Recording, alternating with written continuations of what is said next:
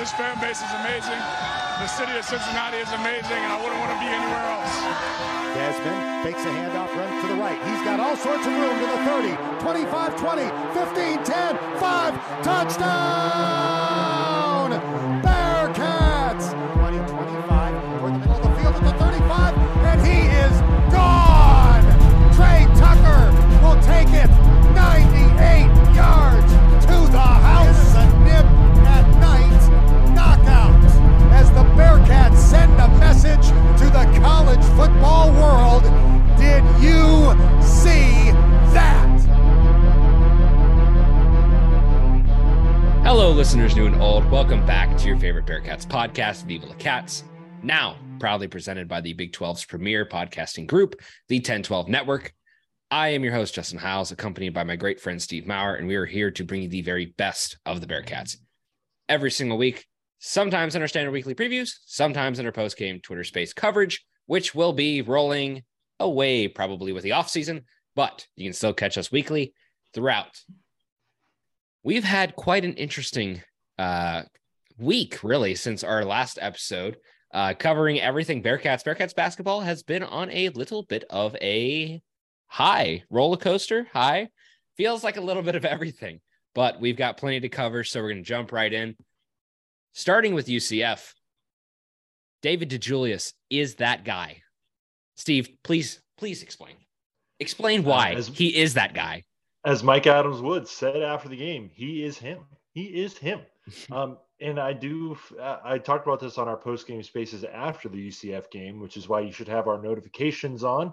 Tune in, listen to us talk about Bearcats sports. I was really happy for him because he had that opportunity to win that game at Tulane with another last-second shot, opted for a three, may have been not able to enter the lane like he did against UCF, didn't get the shot to go, and then they dropped that game in overtime. Just for him, he's been like the soul of this program over the last 3 years, and I'm just happy for him whenever he is able to like do something like that. I feel like he's kind of gone under the radar a little bit this year because of the emergence of Landers Nolly and then recently the emergence of Odi Aguama. But my guy, DDJ, like I will have a Deontay Vaughn-sized part of my heart for like David Julius, and that will never go away because like he's meant so much to this program when we've really had not much else to talk about. So shout out to DDJ. Yes. Keep doing your thing, man. Absolutely. I 100% agree. DDJ has for sure been the heart of this team.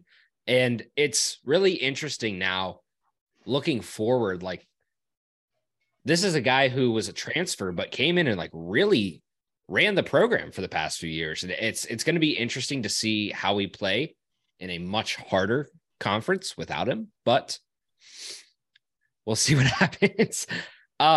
As far as the game goes, it was not a completely blown game down to the stretch. It was a little bit ugly. We only made 4 threes, shot 55% overall, but a win is a win is a win is a win is a win. And apparently, somehow in there, it's a quad 1 win. I don't understand how, but it is, and it probably is not now. Not anymore. After UCF lost to the Bulls of South Florida last night and got swept in basketball in their final year in the AAC. That was only in USF's men's and women's. Yes, that was only USF men's basketball's 5th conference win of the season, and they have 2 of those wins over the vaunted UCF Knights. I was listening to our friends from the Sons of UCF podcast, who we visited with last week. And they mentioned after the UC game, if he loses Johnny Dawkins, I'm talking about, if he loses to South Florida, just tell him to clean up his office and get out. So I assume UCF might have a new coach this upcoming offseason. But anyway, back to the Bearcats side of things. It was great to see them get that win. And especially after 2 straight collapses on the road, Justin, we seem to not be able to hold a lead. We seem to be able to race out to a lead. I've counted, we've had leads of at least 9 points or more in our last 4 games. And, other than the South Florida game where we were able to pretty much close that out, every other game has been down to the wire. And that's against teams like East Carolina, Temple, who is, they're AAC good, but they're 15-11 overall, and Tulane, who lost by 30 to Houston. And, we understand we historically have not played well against Tulane, Temple, or East Carolina, especially on the road at Tulane and East Carolina. But those are still teams that if you want to be a better basketball program, we should be beating pretty handily. But this is not a negative podcast. I'm trying to be positive. We won this game. And I think, bottom line, that's all you can ask for. It doesn't matter how many times you blew the lead, just as long as you're leading when the clock hits 0 at the end of the game. Pretty baseline. You can make me happy that way. Yes, I 100% agree. I think my biggest takeaway, speaking of sweeps, is sweeping UCF this season. This was a type of team that I think was definitely a little bit overhyped. Not like anyone was really expecting them to be like great or to lead the conference or even be second, really, but it was a team that we were expecting to be good, and one that we watched throughout the season expecting to probably trade blows with, and to come out of both games and end up winning both. I think it's huge. And I think that is a great takeaway to have, again, when we've had this conversation about you want to have a good story leaving the American, and you don't want to give it up to teams that you shouldn't. We're probably not going to get another shot at Tulane. I think we're just going to have to let that one die. But again, for teams like USF, UCF, Temple especially, I think this is probably a good time to just cover Temple, because we had a very interesting one last night. Another game in overtime. Thankfully ended up in a win. Probably one of the most aggravating situations down the stretch, because it looked exactly like the Tulane game. It looked exactly like the ECU game, and it looked exactly like the UCF game. The only difference between Temple, UCF, ECU, and Tulane was the fact that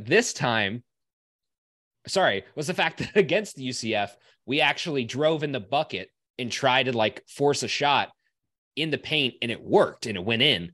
This one was just like ECU and just like Tulane, down the stretch, one possession game on the line. You can win it, and you take a bad shot, and it's so forced. It's guarding the ball. I think they wanted to get it to DDJ. DDJ got locked up. Landers took it. Landers is on, let's find that shot. And I complained a few weeks ago. I was like, I feel like DDJ has always been the guy in this situation. Why not give it to Landers? Same thing. And especially after UCF last week, I would just force a shot with DDJ. I mean, it seems like it would be the proverbial call after having got the buzzer beater over UCF to win that one on the road. But things end as they do, and thankfully we figured it out down the stretch. As far as Temple goes, we did pretty much beat up on them everywhere that we could. But somehow it's a Temple game, and Temple figures out how to be the thorn in our side and make it a pain in the ass to get out of that arena. Steve, why don't you give us a little bit more of a detailed breakdown, but kind of some of the other things as well? Yeah. So I put it in the notes before the game, but if you look at bracketologists, just comparing all of their metrics against Temple's, UC had better metrics in everything but free throw shooting. And last night, Justin, what they do with the free throw shooting, your favorite thing probably of the season, 28 for 30 from the line. They probably won this game because of the free throw shooting last night. Mm-hmm. I was reading the game notes on the official website, and best free throw shooting performance since at least 2010, they said, which is pretty crazy. It proves your point right about how we are often not great at the line. So a good point there for sure. Daniel Skillings, man, another great game for him, 15 points in 14 minutes. Our buddy Coomer said this on the Cincy Slangin' Pod, so I want to give him credit, but he makes a great point. Whenever Daniel Skillings is in the corner, he gets a set shot, he gets the pass right in his area, and he puts it up.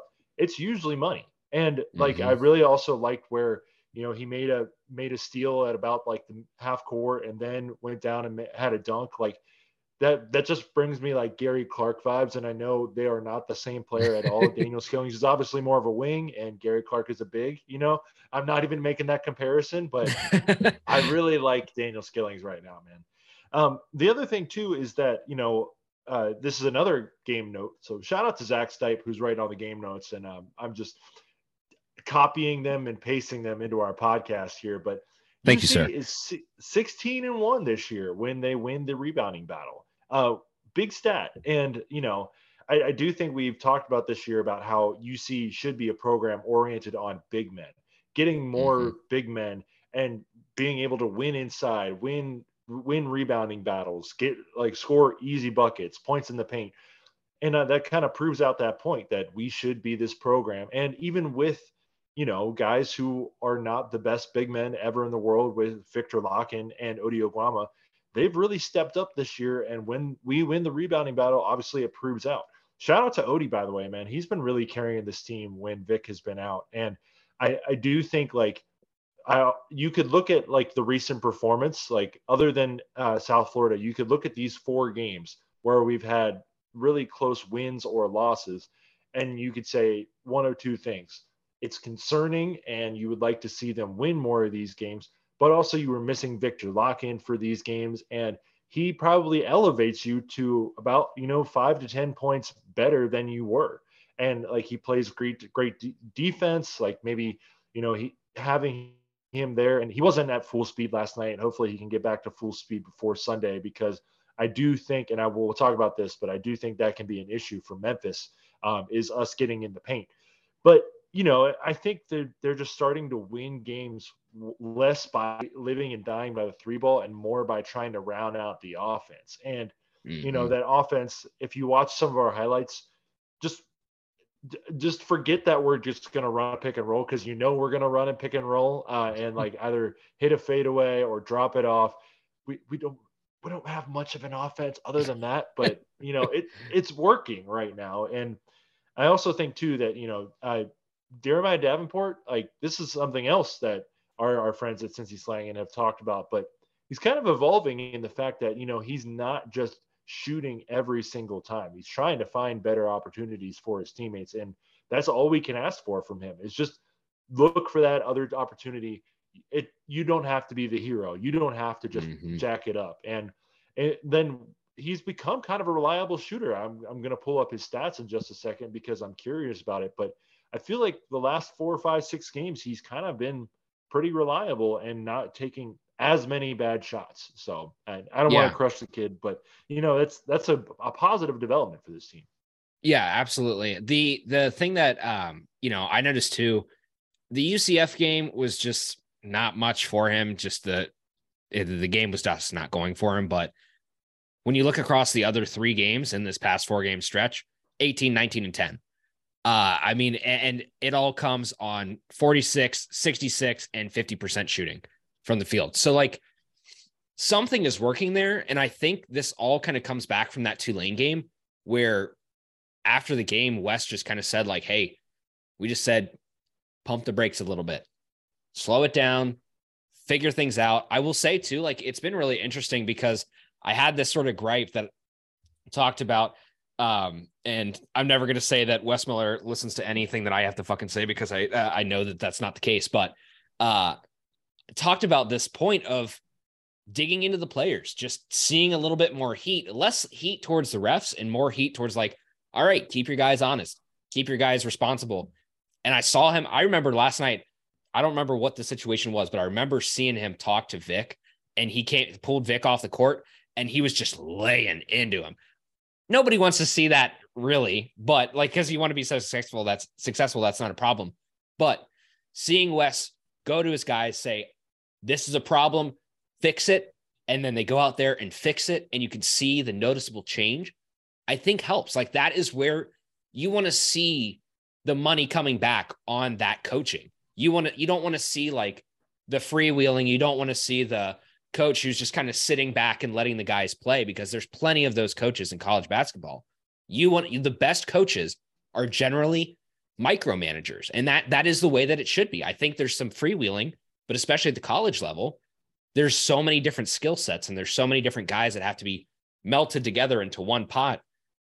Coach the hell out of them. Like, just dig into them. And I love that style of coaching. I think it works much better. I'm personally biased on that, but especially if we've had this conversation where whichever side of it you're on, this whole talent conversation, if you think that the talent is lacking, he should be digging into those players. He should be able to get the best out of every single player. And that is how you do that. And so I think that's been a big takeaway for me over the past few games as well. And we've seen how it's worked out, which has generally been in our favor. Another thing that I want to come back to that point where you're talking about big men, because this is an identity that I think has sort of slipped away over the past few years. The last dominant big man that I can think of, relevant name for last night, great to see him back on the court, Trey Scott. Trey Scott, I think, was a very dominant big man. He was able to bully you, but he could also shoot the three, and he could do just about anything. And he was probably one of the most acrobatic bigs at the same time. I think I see a lot of Vic in that same style in him, maybe not so much for the three shooting, but what he doesn't have in that part of his arsenal, he has down low, and he's gotten much better at the post. And so seeing him shake defenders, seeing him be able to work his magic down there, I think has been really big. Shout out the sweat headband, whatever we're going to call it. Is it a sweatband or a headband? We need to put a poll up. I'm sure I'll probably be wrong. It's probably just a headband. Sweatband just feels right. But again, on that point of the big men, if you look at a lot of the teams of the past few years that have gone to the NCAA championship, a lot of the teams that have been dominant, the names that you tend to know, look at last year. Between UNC and Kansas, you had Baycott, you had Manic, which were huge for UNC, dominant big men who can control it. And then on the other side, you have Jalen Wilson and McCormick for Kansas, dominant big men who can control the tempo, can get inside and do their work. And I think that is an identity. When you look back, you were talking about Gary Clark earlier. You're talking about guys like Yancey Gates. You're talking about guys all the way back to like Kenyon Martin. You're talking about all these kind of really pivotal players down low. I think if we can really try to hone in on that and just develop that area, that is what you can build your core around, because the rest of your game works. And especially with Wes's system, if you're going to live and die by the three, if somebody's taking a three, get the offensive rebound. Have a guy down low that can snag that. Have a guy who can bully them. Have a guy that is a threat so much so down low that they have no choice but to double him. And then you can kick it out to your DDJs, to your Davenports, to your Nollies, to all your other three shooters. I think that's just such an important thing to focus on. I think Vic is getting there. I think Odie has been there too, but it's something that we really need to focus on in the future to help make sure that Wes's system, as he's currently building it, continues to, blossom. And so far it seems to be working out pretty well. Yep. When we come down to what we've got coming up next, I'm trying to remember if you hit your point on Landers. Did you get to that yet? I did not.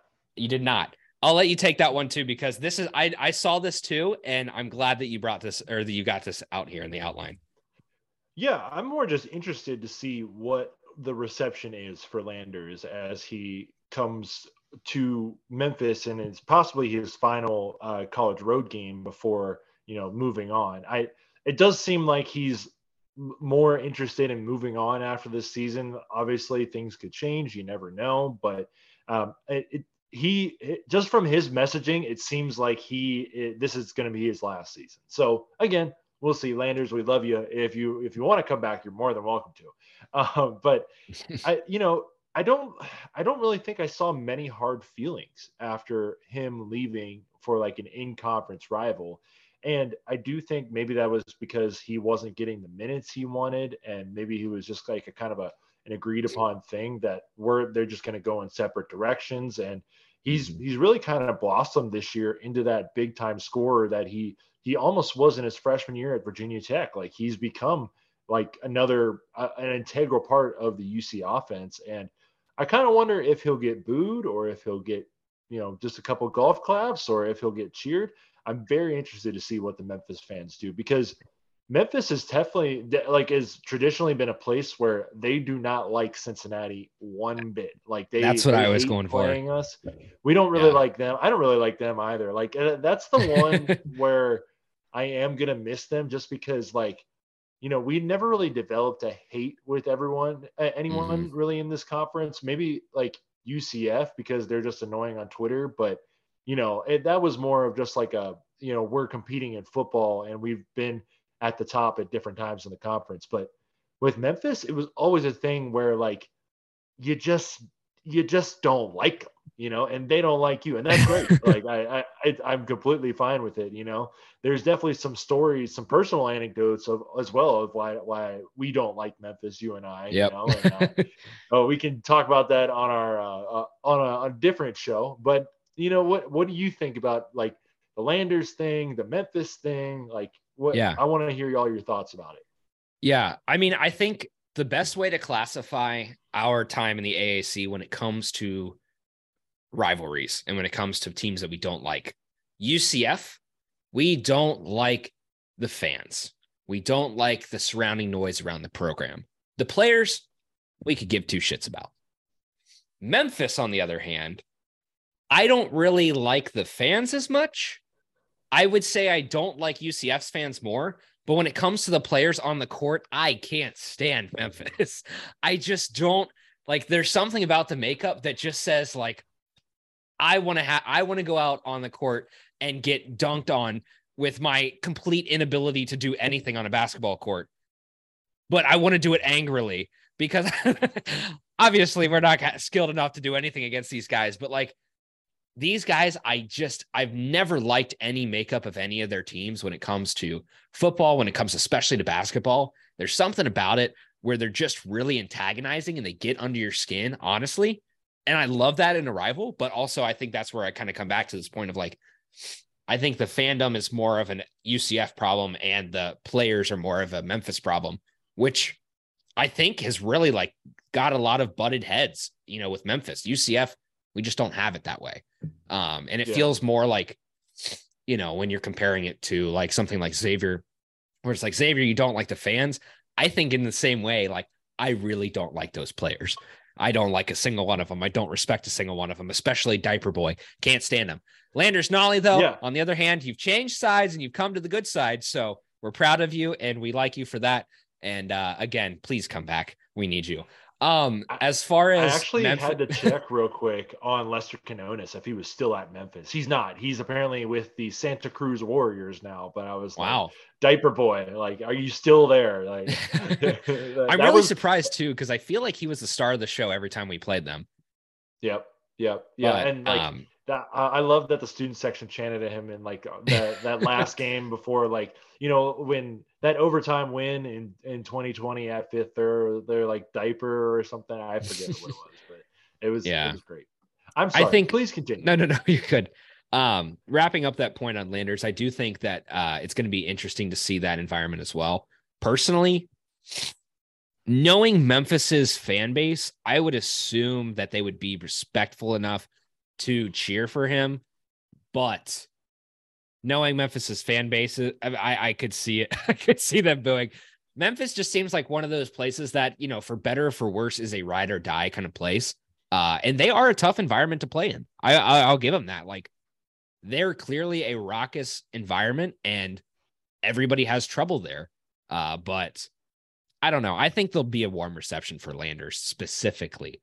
When you go through the rundown of the, guys coming out of the court, he'll have a warm reception. Everyone else is going to be boos and they're going to throw up birds at him and whatnot. But Landers will have respect. Speaking of the streaks that we had against Temple, which again, for those of you who may have missed that or not, in our time in the AAC, doing this from memory, but I know that it's right. Win, win, win, loss, loss, loss, win, win, win, win, win, win, win, win, win. Loss, loss, loss, win. And that is how we will end that. We will end the losing streak with a W and hopefully never have to play Temple again. Streaks that need to be broken. Steve, what happens on Sunday? Memphis goes for their 5th straight win against your Cincinnati Bearcats. And I, for one, would like to leave the conference with another win over them. That was part of like my my farewell tour initiative on the uniform tracker account, was that, you know, it would be nice to just like end like your time in a conference saying like, you know, if UC had run the table, like we didn't lose a game in our last 3 years to anybody in the conference. So that's not really going to happen with football. It's not going to happen with basketball either. But, you know, it would be nice to beat these guys. That we haven't beat them 4 straight times. Like I said, it's been since John Brandon was the coach and Trey Scott was playing that we've beat them. So yeah. it's getting about time to beat them. So I would just like to say too, do you remember that game? Because that was a crazy season of just way too many overtime games. I think we tied an NCAA record for the amount of overtime games in a season at 6. Yep. That season was the most like roller coaster ride that I still call back to that as one of my favorite seasons. As much as it was like chaotic, I think it was really fun because, you know, you can't beat 6 overtime games. That was prime Cardiac Cats. I think I don't know how this goes. I think with your creative righteousness over top of Cardiac Cats, I think we have the licensing here to make more merch. Yeah, that was 100% Steve. Cardiac Cats is a thing. So if those of you have heard it, you've said it, you know it. Steve by far was the first person to start that. I know that for a fact, and I will take that to my grave. So if we decide to make merch on it, we're calling it now in the air. You make any merch, we're C&Ding you, and you probably will not get an actual C&D because we're not legal guys and we don't have a legal team, but you know, whatever. Maybe Justin, maybe we can make some stickers with the Cardiac Cats logo. Stickers. You know, my household did just receive a Cricket, you know, so anything can happen. Look it up. But yeah, I would like to beat Memphis. I think it would be, you know, there's no shot of us getting in the tournament, NCAA tournament as an at-large, but, you know, it's just like we're talking about that progress thing. And like my baseline goal for progress was reached this year, Justin. I've been saying it all year. Win more games than you did last year, and they did reach that goal last night.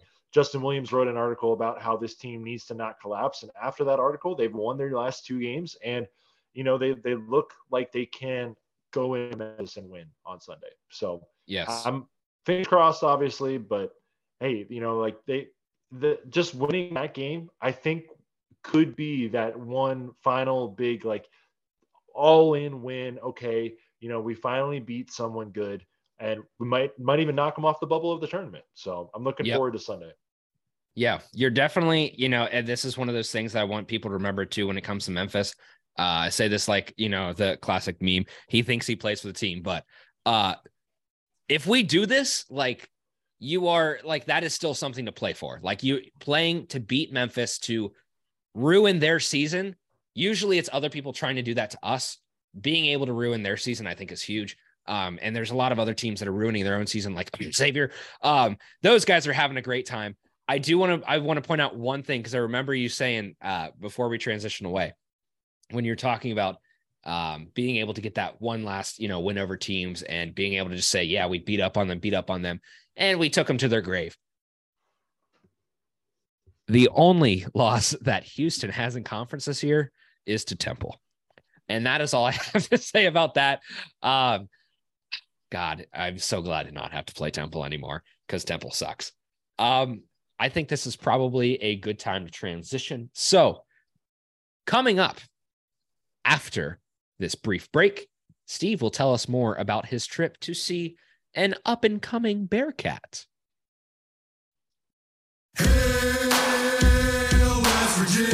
Brand new for the 2022 season, it's the RVK. We're coming at you 2 ways on 2 days. It's Monday and Thursday.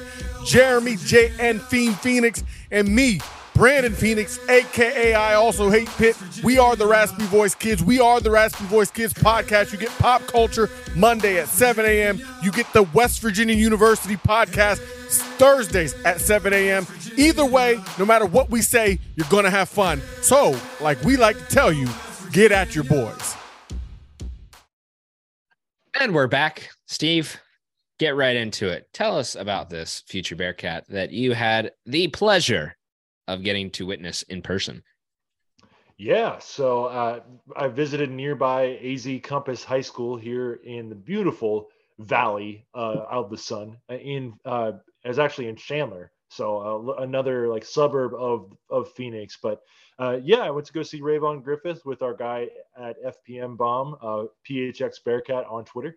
And we got to go see him play his senior night game.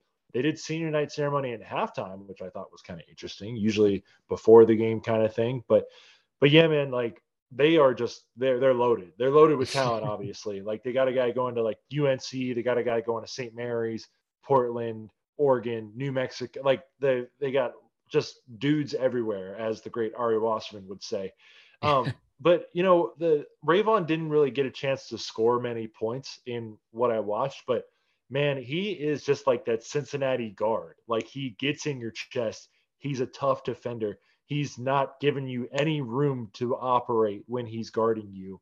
And he's also like a guy too that looks for that pass. He was getting his teammates involved. He was trying to just, you know, facilitate. And then he was active on the glass too, trying to get in there for rebounds. They won by about 40 points. So, you know, he wasn't really playing much in the second half, but man, he's just a talent, and he's like exciting to watch too. So I think obviously, you're going to like what you see, and just what UC fans have seen on Twitter, just on highlights, you can't help but like what you see. But man, he is just something else in person too. So, and like just getting him to see him in that like cool environment, because there's no way I'm getting like courtside seats to like a UC game anytime soon. That was pretty cool. Yeah. I think it's going to be interesting once he actually gets here too, because kind of the point that you're mentioning, he's a very able guard in all ways, shapes, and form. I think it's interesting because he is listed as a small forward, and he does stand at 6'5". I think in the college game that might shift him better to a shooting guard position, where he can kind of, still play his same game, but maybe let some other guys, if we decide to go for height in our lineup, if we actually start building that out. Right now, our guards tend to be pretty small. And, with a guy like Rayvon, I think we can kind of shift that. I would love to see a bigger lineup personally. I think it's just the way that the program is played.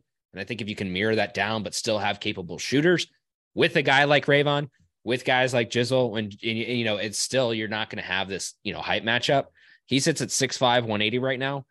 If that guy adds like another, 10 pounds of just pure like Monster Factory muscle, I think it's going to be real. This guy could I want to see posterized dunks. I think that he has the capability to do stuff like this. And it's going to be really cool to see him once he's actually on the court, because we're starting to build into that system of lanky, very athletic guys that can kind of just do everything and guard every position. Again, that is the way that the pro game is played. It's very positionless. And I think that if he could fit into that mold very well, it's going to be nothing but money. I mean, I think some teams, like we mentioned earlier, like you want to really have like some great bigs, have your dominant bigs, but have everybody else be able to do everything, because that threat from every single player is so hard to guard, because everybody can shoot the ball. Everybody can drive into the paint. Everybody can guard. And you can't ask for that for a bunch of guys coming fresh out of high school, but you can build that. Like you can get to that point when you develop them over time. And especially with guys like Reed and Skillings, who we've already got in the locker room. And then you're going to be adding some of these new guys too. If we get Flory and he reclassifies too, you're going to have that really threatening big. I think it's going to be cool.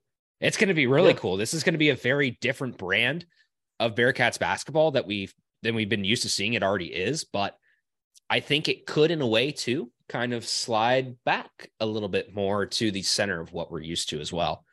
But I don't know. Yep. We'll see what happens. Yeah. I mean, I'm just thinking about a lineup of all 5 of our newer guys. If you had Reed, Skillings, Jizzle, well, I guess you would put Skillings in there before Reed, but Skillings, Jizzle, Ravon, Day and Sage, or if you get Flory, put that in. That young guy lineup is like one of the more exciting young guy lineups we've had at UC in a while. So pretty cool. Yeah, absolutely. And I think it's going to be, like I said, it's going to be interesting because we just have been seeing so much identity change throughout this team. And I think we've talked a lot about this year too. What is our identity? I think we've kind of got a good feel for what that is now. And it really is changed to a 3-ball mentality. But man, if we could just, I want to get back to the glory days of Bearcats defense. And I know I'm like the first one to always say, like, let that shit go, but it's really hard.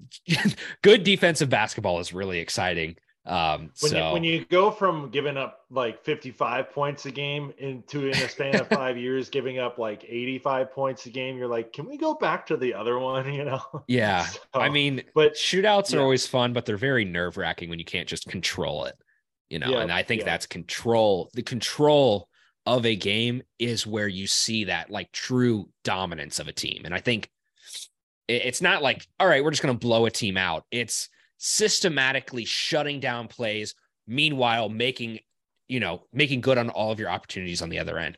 That is dominant basketball. That's what I think has made the Bearcats so good, and I hope we continue to see it still. Is game control a college basketball stat, or is that from some other sport? Like I feel like I've heard that is that like a KenPom thing, or maybe I'm not sure. But I mean, like, you're right though, that game control, like UC's game control for the 2022-2023 season would not be very high. But eventually, as the program grows, and I liked what you said earlier, Wes has stopped, like, he's still getting into the officials a little bit, but I think he's now starting to, give those guys that extra boost of confidence by saying, I know you're better than that.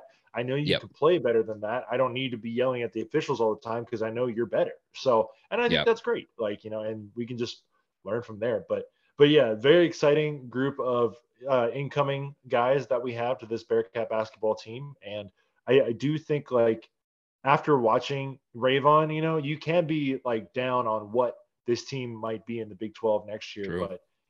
But, after seeing him, like, it's hard to not be excited about the future. Yeah. And as well as nice. Jizzle, man. Jizzle is like scoring like 45 points a night in Florida high school basketball, dude. He's insane. It's ridiculous. Like, there's not always guys that are able to do that, even at the high school level. So to have that kind of talent that can just, flood the bucket, I think is huge. And hopefully those same stat lines transition, which obviously is not going to happen, but it'd be fantastic if it does. I would love to see somebody drop, a record-setting number of points in fifth third that is actually a Bearcat. With that out of the way, Bearcat Sports wrap up. We've got a lot for you in a very short period of time. Again, screw you, Elon Musk. We're not paying for Twitter Blue, but we are going to try to get it done in 2 minutes and 20 seconds. And we're leaving baseball for last because we're pushing the narrative that baseball will be the Bearcats' third sport unless somebody else proves us otherwise. All righty, Justin, here we go. We're going to go back and forth. Timer starting right now. Hockey finished the season recently by splitting a home series with West Virginia, but unfortunately did not advance to the postseason this year. Shout out to the hockey guys, though. We love having them be involved on Twitter and stuff. So hope for a better season next year. All right, Justin, track and field. Let's go. Track and field. Shaquille Harris won the men's 60-meter with a personal best time of 6.8 seconds at the Alex Wilson Invitational last time out on February 18th, earning him Conference Male Track Athlete of the Week. The AAC championships are this weekend in Birmingham. Now to lacrosse. Team is off to their best start since 2018 with a 4-1 record. Recent wins at home against Robert Morris and on the road against Youngstown State. Cameron Callagher also won AAC Freshman of the Week again after scoring 8 goals in a single game against Marquette. Bearcats swim and dive. Yes, exactly. Swim and dive. Men's plays second, women's plays seventh at the conference championships. Junior Hunter Gubeno, I don't know. There we go. Was awarded co-men's most outstanding swimmer of the year. Golf. Maybe a little bit known fact, the golfing men's Bearcats are currently ranked number 34 in the nation ahead of the Dorado Beach College Invitational that starts on the 26th of February. The women's team placed second and third in recent invitationals and will be playing in the Clover Cup in Mesa, Arizona in 2 weeks. Let's go over to the tennis court. Justin. They defeated the Cleveland State, whatever the hell they are, Vikings. and lost to Miami in recent matches, hosting Western Kentucky this weekend. Women's basketball. The women recently dropped games to Tulane and at Memphis, taking them to 9-18 overall and 2-12 in the conference this year. They will play at UCF this Sunday. Hope for a little same of the magic. Now to soccer, Justin. To round us off, spring schedule was announced. They are playing Miami, Toronto Blizzard, Dayton, Indiana, and Butler. First matches under new head coach Erica Demers. Did we make it? And we did make it. We did make it. Let's We made go. Let's go. And if not, May Justin, not you have been just the kinda cleanest. You can just speed it up if you want to. I like to talk. That's why I have a podcast. Let's get over to those baseball Bearcats, Justin, shall we? Yes. First up, I do want to mention that it is still the year 2023, and we are unable to watch like every sporting event. Like, not even a guy at the field was holding up his camera or something to watch it. I mean, come on, like. Guys, I got uniforms to track. I don't know what to tell you. Like we gotta I gotta be able to see what they're wearing. But come on, work with me here. Come on, hey, what are we doing? So the Cats did take 2 out of 4 this weekend. The weird note about that, Justin, is the second game of the doubleheader on Saturday was deemed a double forfeit, with Georgia State leading 3-2 in the bottom of the 7th. The Georgia State one of Georgia State's players got a hit, tried to go into second, and went spikes up into the UC player. Apparently, the UC player took exception to that, and why would you not? That's kind of a jerk move. And there was a benches clearing brawl. So nice. And NCAA, I think Georgia State has lights at their field, but I don't know if they work. I don't know. Instead of just replaying this game the next morning, they just said, double forfeit, you both lose. So I think Georgia State would be more upset about that since they were winning at the time. But good weekend. Otherwise, though, exactly. They start 2-2 officially. It started 2-2 last year. So Coach Guggens rocking a goatee right now. Justin, would you call that a Googs tee? Heyo. Bad joke. And then Ryan Nicholson was named to the American Conference Honor Roll. He was also like one of our preseason player of the year, and he was on like the preseason first team all conference. So he's pretty good, man. And he carried them this week. I will just say though that the pitching, the bullpen depth may be a bit of an issue for the Bearcats this year, because there was the game on Saturday. On Friday night, the Bearcats were leading 3-2 late in the game, and they lost that. They were leading like 2-1 late in the game, and Georgia State ended up winning 12-2. So if we can just get that other cleaned up, then I think we'll be good. But heading to Gainesville this weekend to play against a top 10 team in Florida, and home opener next Wednesday against Miami. Justin, I have given you the Bearcats baseball update. What do you have? What do you think about that? I'd say 500 is a good start to the season. Again, I think you said Bearcats were picked last in the AAC. Second last. Second to last. Might as well be last. Remember, if you're not second to last, you might as well be last. I don't know. I think it's going to be interesting to see how this all pans out, because, again, I really firmly believe that like this is a team that if we can get enough of a push around, that we can, expect a very high quality product from, and hopefully have people turn out for it. This is going to be, it'll be cool to see too, how this develops once we're in the Big 12. I know there's a bit more of a baseball culture there than maybe, we're seeing now. And maybe that'll give us a little bit of a push too, but I don't know. I mean, I think the AAC is kind of balanced in that same way as well. So hopefully there's more of a push with the Big 12, that we've got some momentum and maybe, can bring out some more fans. Hopefully that is a resounding effort across all sports. Do I realistically see that changing? Not really, but I think people will be more excited to see us play, at least, not even on the baseball field, but in general, play a lot more of the Big 12 teams, see new faces, see new colors on the field, see new uniforms you're not used to seeing, than seeing the same old that you've been used to for the past 10 years and change. So, yeah, I mean, I think, like you said, it's going to be important for these guys to sort of try to gather a little bit of a role, maybe gain some momentum, especially heading, into March. I think would be great, and just hopefully can keep that momentum going. But yep, I don't know. I think there's a winnable game in Gainesville. You just have to have some hope. Yeah. Garrett Harker will take the ball on Friday night. Justin, if you didn't know, baseball doesn't really do 1, 2, 3 for their rotation.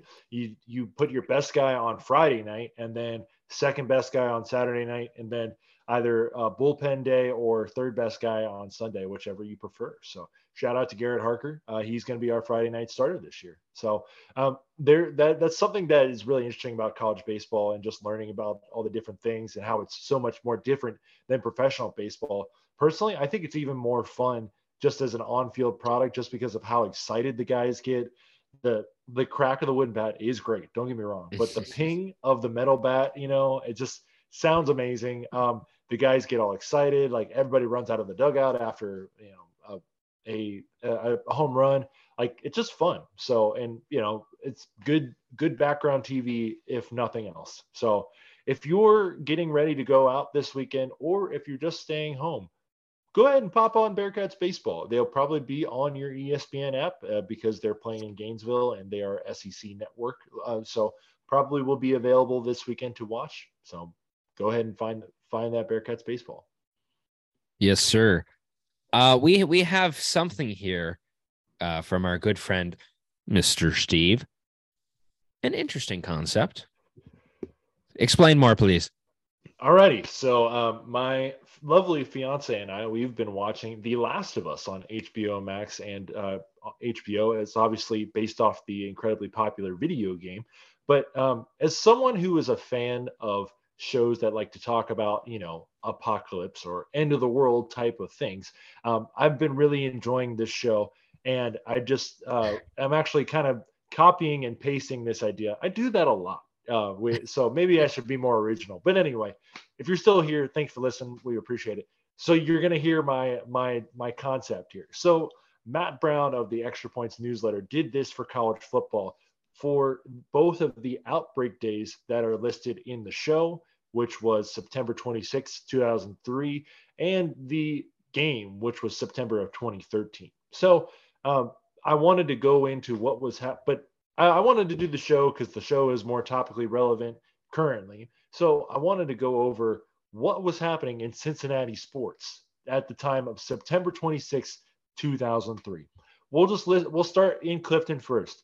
Football had just defeated Temple in 3 overtimes the Saturday before on the road. Another tough game against Temple where you're like, why are we losing this game? We should be winning. So they just actually did miss out by the outbreak of losing to Miami that Saturday with number 7 slinging it for the Red Hawks. So I think outbreak would have been fine over that game.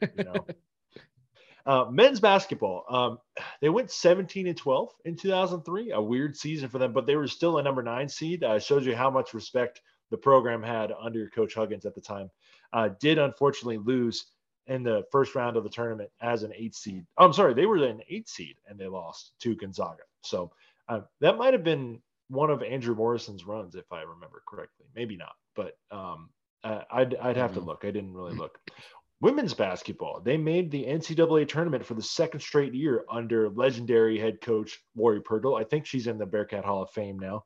Probably should have never let her go. But anyway, they did unfortunately lose as a 10 seed to Arkansas in the first round that year. But only time that women's basketball has ever made it to 2 consecutive NCAA tournaments. Only made it to 3 in the program history. But pretty good run there for those women's basketball Bearcats. The Reds, in their first season at Great American Ballpark, first and only season in this scenario. They beat the Cubs at home 9-7 on Thursday, with the winning runs coming from a Sean Casey 2-run shot in the 7th. If you didn't God, a love name Sean that Casey you as a haven't kid, heard in a long time. that's right. If you didn't love Sean Casey as a kid, I don't know what to tell you. Like he was just like he played like a kid. He tried to like just hit, and then like he just like hustle out of the box both hands. I'm pretty sure he had the double ear flaps for a while before he switched to the singles. So the Reds would have finished the season 68-91. They ended up finishing 69-92. Nice. Nice. 93.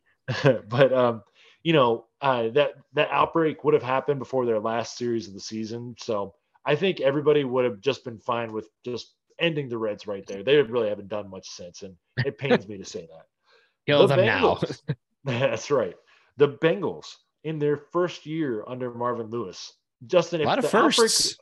If the outbreak would have happened that year, Justin, we would have never had what was it, 15 season of Marvin Lewis? That's true. Maybe count your blessings. Anyway, they lost at home to the Steelers 17-10 that Sunday to drop to 0-3 in Marvin Lewis's first and only season. And then a couple other things. First up, Elder would have been the reigning state football champions for eternity, winning it in 2002, and they would go on to win it in a non-fungus outbreak world in 2003. So shout out. Ohio State would have been reigning college football national champions off of a horrible pass interference call that is still debated by historians to this day.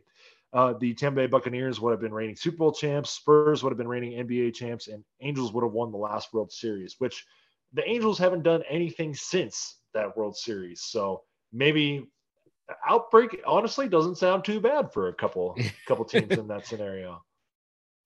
I have to add in one more here because this one sits in the back of my mind. Your 2003 Stanley Cup champions were the New Jersey Devils. Really? Oh, you're a Devils fan. There too. Interesting. I was a Devils fan growing up for a long time, and then I fell out of watching hockey. But I do remember that. Not remember as a 5-year-old, but I remember retaining that information as a child, very, very strongly in my brain. Somewhere deep back in that brain, it still sits. Yeah. Well, now the world's over, and we can all suffer together. Or maybe it's just enough of bliss.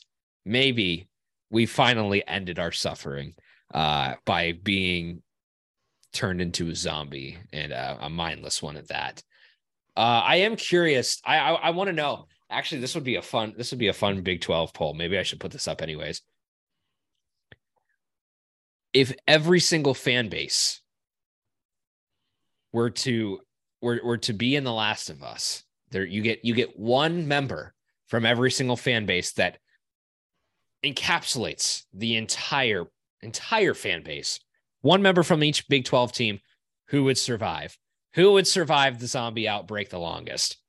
Okay, I got. It's got to be the Bearcats, Clifton style, baby. Of course, yes, Clifton style, yes. They were one of my three, but we got Florida Man coming out of the South with UCF, especially with how crazy UCF fans are online. That might be they might end up like somehow winning, or Texas Tech. There's really not much else to do in Lubbock, and I see our UCF friends have gone to badgering them relentlessly about that, and we're trying to be nice. We're not saying that out loud, but apparently there's not much to do in Lubbock, Texas. So I feel like those guys would just be ready to just scrap. So in a 12 fucking zombies.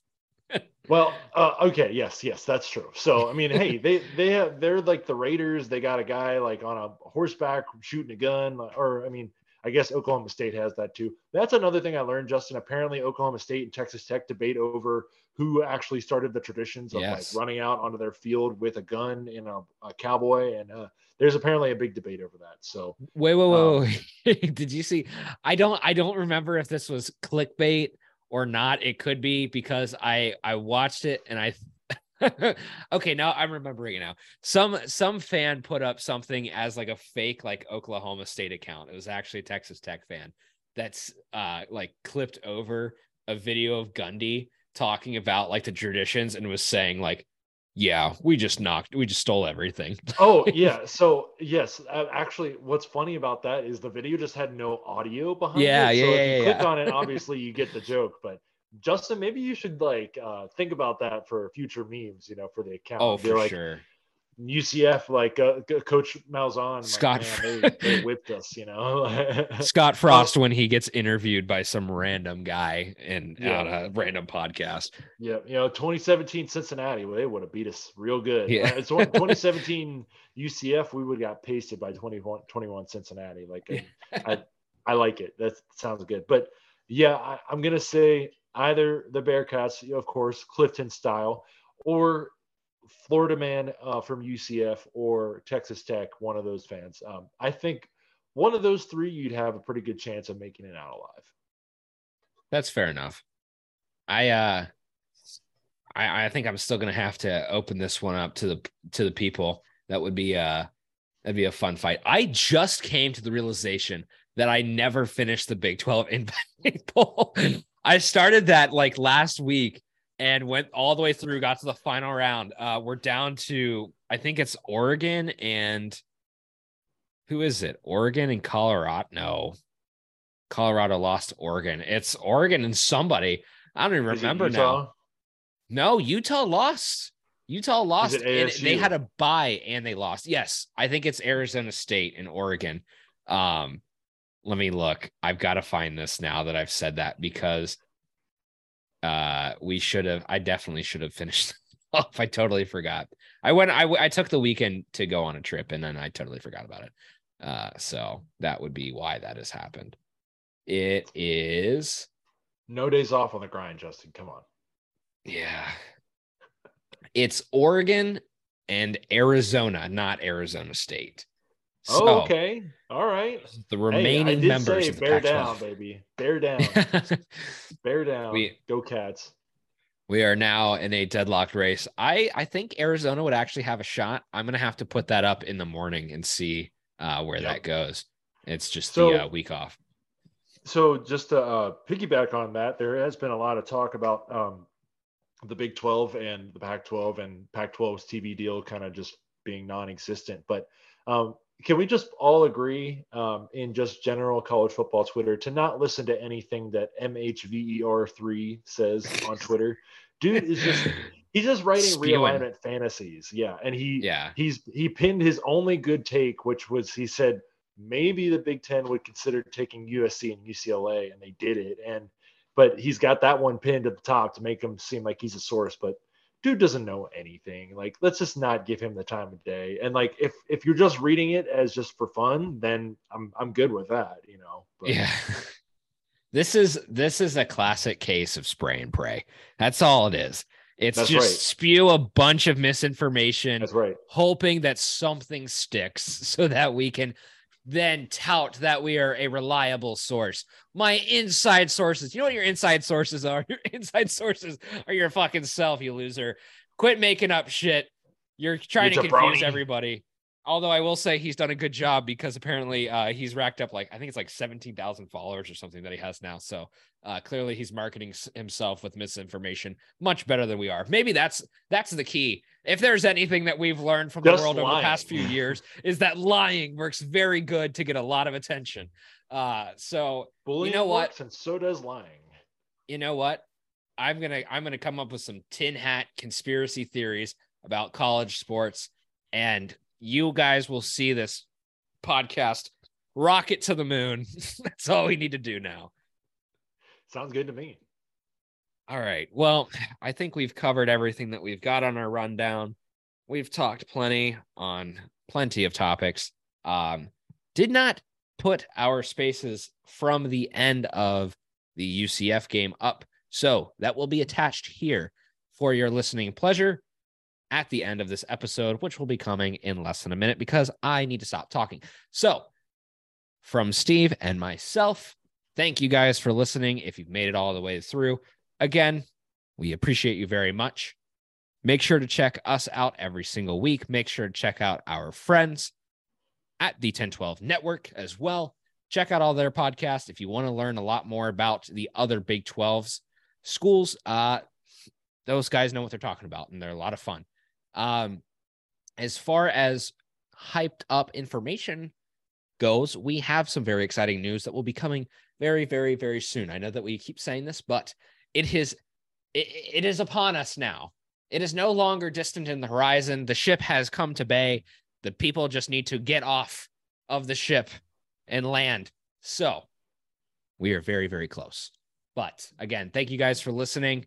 Be in tune for that. And we will talk to you guys next week. And we'll see what the Bearcats' hopes are for the rest of March. Go Bearcats. Be following us on Twitter and maybe watch out for our spaces on Sunday because it could be good. It could be bad. You never know, but hoping for a good spaces. So see y'all then. Go Bearcats. Go Bearcats, baby. Hey, I'm in. Hey, what's up? Just got the adrenaline pumping after that win now. Same here, man. I jumped off my couch for that. I did too. I was holding my breath, waiting for the 3 to go up because that's what we do. And then he made the move, sent the floater. I was hyped. That was awesome. That is like exactly like what. I mean, that was almost how the Tulane game ended, just like going right down to the wire, and then DDJ gets a shot right at the end. And, well, this time he took the best shot possible, and he made it. So, I mean, that's all you can. That's what we've been waiting for. Seriously, yeah. And I think that's just something for progress as well. I mean, I've been saying this year, and just win more games than you did last year. And they tied their regular season win total today with that. Also, I mean, he gave up a 9-point lead again, but I'm willing to look past that for a win. So, I mean, that was good to me to hold on to that lead at the end. And, I guess UCF tied it up, but still.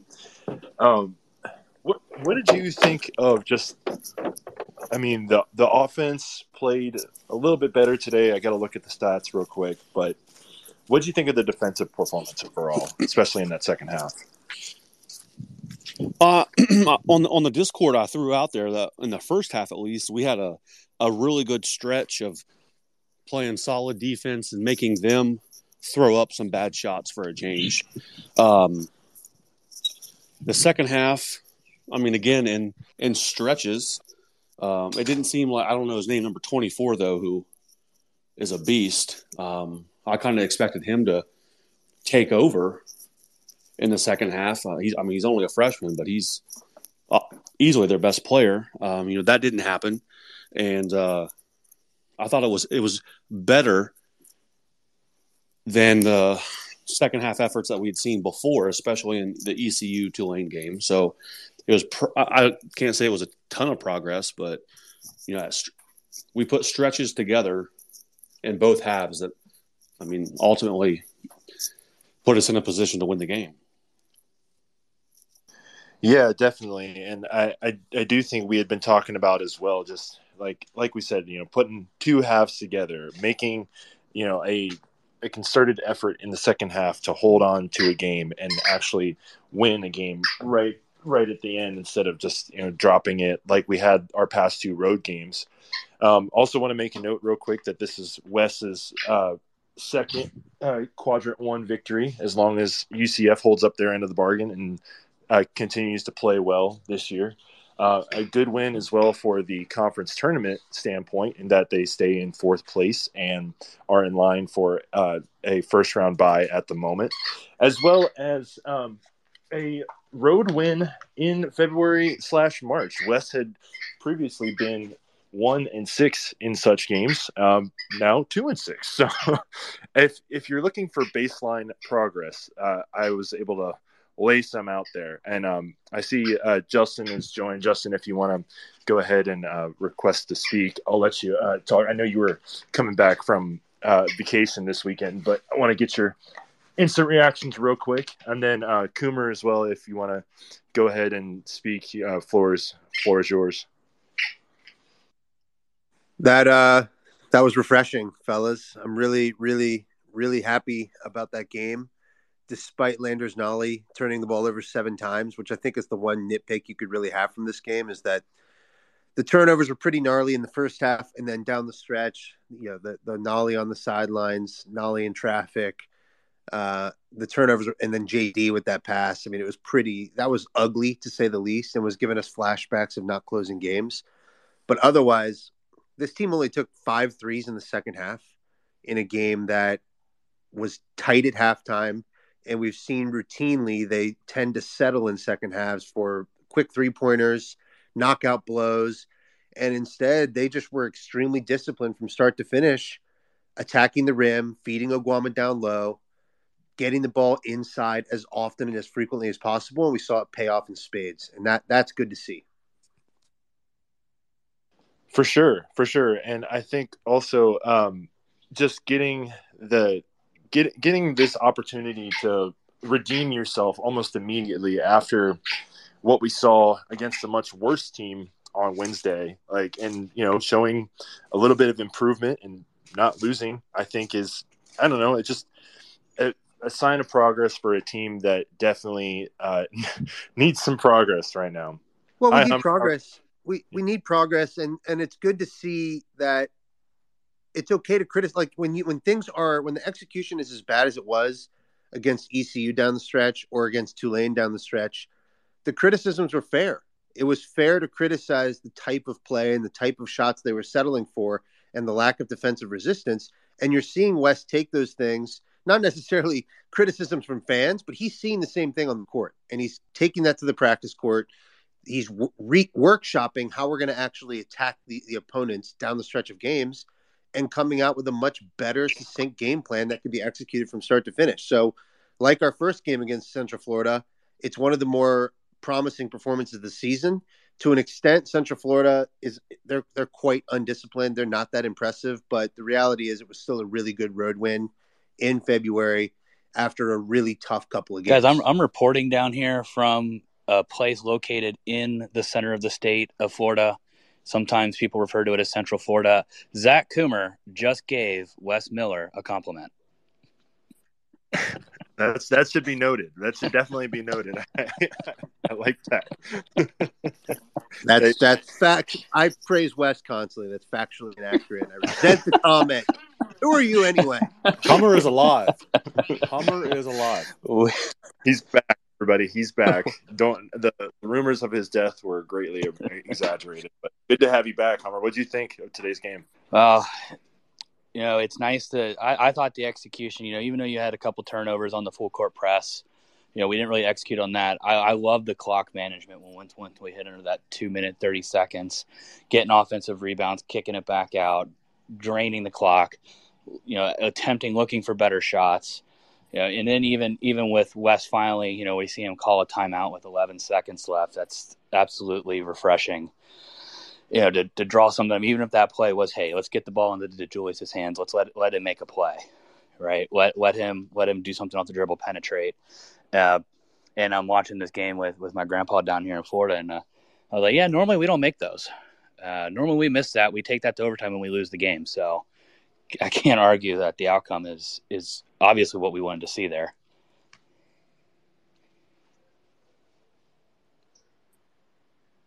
Should we talk about Odi Oguama and the fact that he's a completely different player down the stretch? Yes. Can we talk about the fact that Odi Oguama was a guy that we've said this before, but like he was being checked out for the yips. Like he was afraid to shoot layups, afraid to go up and finish. And for the second time in like 3 games, the guys went 7 of 7 from the field, 100% from the floor, 4 boards, 15 points. He's all over the place defensively with a couple steals. Super solid, not getting in foul trouble. Odi Oguama has been a revelation. Yes, 2 posters today. Multiple photos that he could choose of to hang on his wall. Which I like that tweet from Justin. That was funny. I do want to talk about as well. Hummer, I think you brought it up, just like the late game clock management as well, not forcing up a quick shot and just actually trying to work the offense down. And just, I don't know. I compare basketball to football too often. I know more about football than basketball, if I'm being my true self. But, I think some of the same principles apply when you're trying to hold on to a lead and win a game late. Just run some time off and give the other team less time. And, UCF was able to tie it up. If they had had more time, they could have had a couple more opportunities to get a couple last-second shots and win. And, you win it right at the end. And David DeJulius, I think – we've been talking about him a little bit this year about how maybe he is not underwhelmed, but not been maybe carrying as much this year. And you guys can debate that with me if you think I'm wrong, but I'm how do we feel about David today? I love how David DeJulius has been playing personally. I think less is more when it comes to shot volume, and the announcers alluded to his assist streak. He had another 8 assists today. I guess it's not nighttime, but I think we need that from him. I think we need him to be more of a true point guard, a true distributor, a guy who can facilitate and get easier looks for our big men. And he's not going to be a guy who can get to the rim and finish consistently, but like any point guard in Division I college basketball, they can penetrate the lane and find an open player when the defense collapses. It's a tale as old as time in basketball that's good offense. And David DeJulius has been doing that in spades recently. So I'm thrilled with him being more of a facilitator. But then when you need a guy to get a look down the stretch and create his own shot, he's still the best on the team when it comes to doing that. Yeah, definitely. And I think this was I mentioned it at the start of the spaces, but this was kind of like a replay of the end of game situation with Tulane, where he had a final shot opportunity instead of getting rushed to try and hit a 3 right at the end. He took a higher percentage shot. I think he hit a similar shot at the buzzer last year against ECU. Maybe not the same location, but he's been our guy the past 3 years, and I am really sad that this is his last year, because I think team next year that is definitely going to be younger could use a guy like him to be able to facilitate, get you a bucket whenever needed. And I have liked his ability to try and get other people involved. Also, I think him getting Odie involved today as well was great.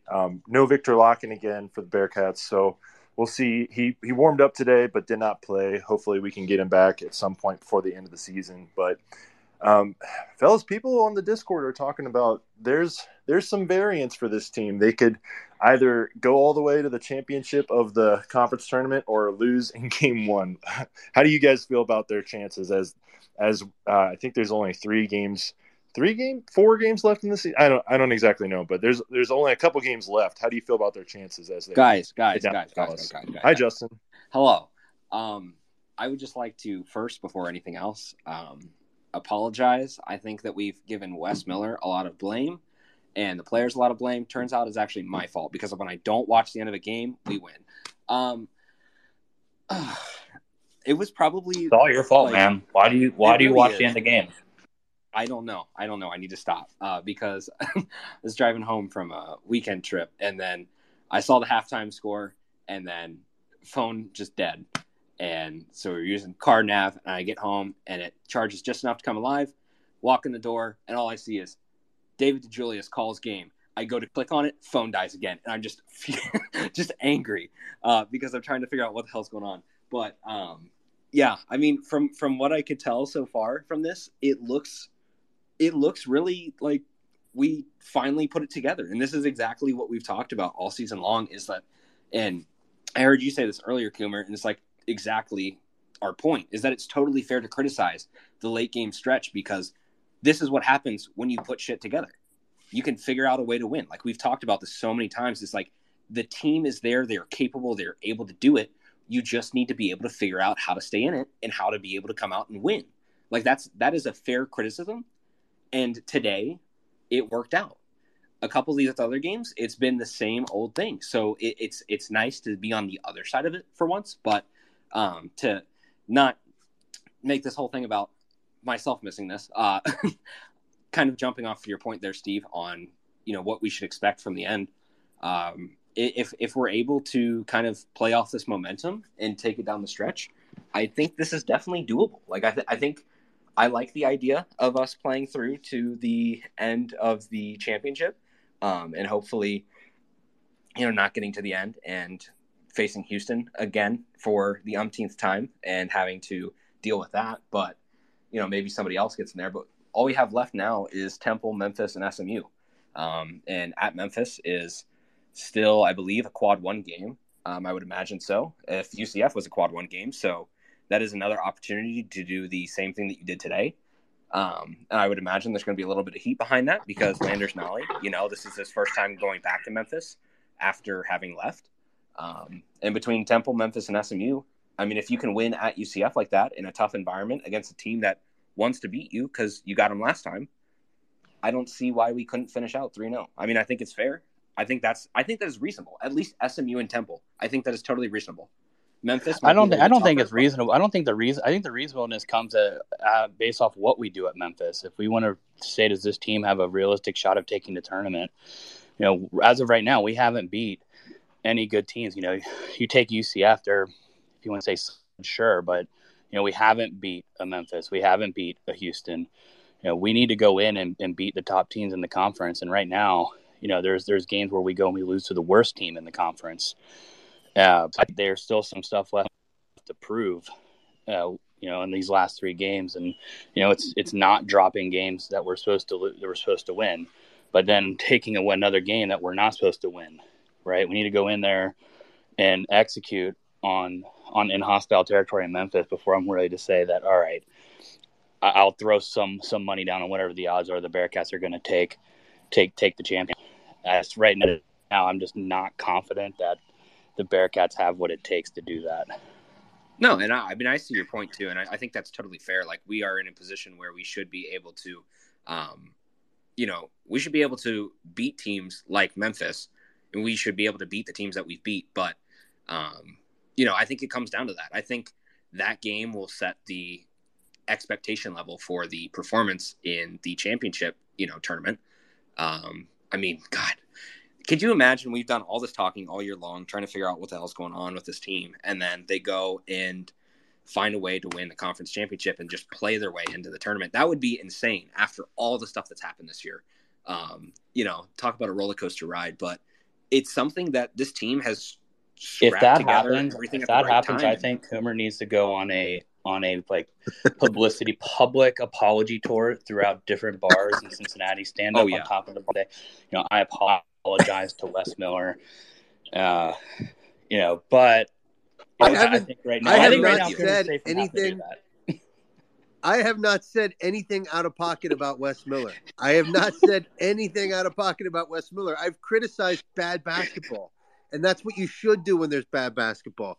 Let me say this. I know you called Wes Miller an asshole when he lost. We're getting Victor Larkin. That's what I heard. And Victor Larkin's injury stretch here has allowed Nick Bauer's boy, Kalu Ezikpe, to finally step up and find his footing a little bit. We actually may have ourselves a bench big man, damn near 30 games into the season, which is a bit of a difference, right? Kalu, I think, had 12-6 today. Unprecedented. Really close to that 9-7. It's so if in my opinion, with Victor Larkin back in the mix, we saw today against Central Florida a style of basketball and an approach on offense and defense that can win basketball games against really good teams. But you have to replicate it. There has to be discipline. There has to be an intent to get the ball inside. But when you factor Victor Larkin's our best defender by far. He's going to transform the defense when he returns. We can go into Memphis and win that game so long as we play the right way. And today was the first step in playing basketball the right way. Completely agree. Hunter, I want to get you in here, man. What do you want to talk about? I just want to say that it's huge that this team can prove that it can win when it doesn't live and die by the 3. I think we've been looking for that all season long, and it's so good to finally see them work the ball inside, dribble drive, penetrate, dish to Odie, and have him baptize some clowns trying to block him. It was amazing to watch. Like the turnovers at the end kind of kill me a little bit, but it's significant, at least willingness to change or adapt on Wes Miller's part to tell the team, like, you got to do this if you want to win games. Yeah, I mean, I jump on that too. Like, for those of you who didn't see the stat, it is 4 from 15 for 3, 26%. So if you would have told me at the beginning of this game or a couple weeks ago, any point in the season, that with the way this team has been playing, that we would have shot less than 30% and won a game, I would have thought we would have been blown out by 20 points. So yeah, I mean, that's a great point, Hunter. I mean, definitely. I'm actually amazed that, because like I said, I missed most of this, Jesus. But the fact that we were able to pull that together, I think is huge. I mean, I think, from the line too, performing well. Also, 54%, almost 55% from the field, I think shows that, like, figuring out the way to play a different style of ball when it means you want to win and not settling for those threes. And exactly, like, I don't know if anybody said this earlier. Sorry if you did, and to not be a broken record, but at the end of the game, you get to this point and you've got a game winner on the line, and instead of settling for a turnaround fader, David DeJulius throws it right in their teeth. That shows how that works. It's nice. It worked out. And that's exactly what we said. So I don't know who said that, but credit to you if you got me first. I think this is a great game for Wes to be able to go back to the film room and show the guys this is what happens when we play the way we need to play. When we're getting the ball to the rim, we're being aggressive offensively, not just settling for three-pointers. Like, this is a great, like, teaching moment where you've done things the positive way. This is the way we should continue to do it. And I think he was sending that message to Davenport actually in the game itself, which is another good thing, where he got benched for a stretch. The Bearcats had, I think, a 9-point lead, about 8 minutes to go. And while trying to close the game, Jarrett Hensley appeared out of nowhere, and he hasn't seen minutes at all anymore. And the fact that he was in the game, to me, was a testament that Wes did not want to have Davenport in based on the decisions he had been making, right? The shots, the three-pointers. We didn't want that. We want discipline. When Davenport got back in the game, because the Hensley experiment did not work, go figure, Davenport was more disciplined. You didn't see the same shot selection. You saw him grabbing offensive boards and playing more of that nitty-gritty basketball that we need to actually win games. So I think that's dead on, Brandon, that this is a positive affirmation of the type of basketball they can play and replicate in the future, and use it to get more buy-in from guys like Davenport especially.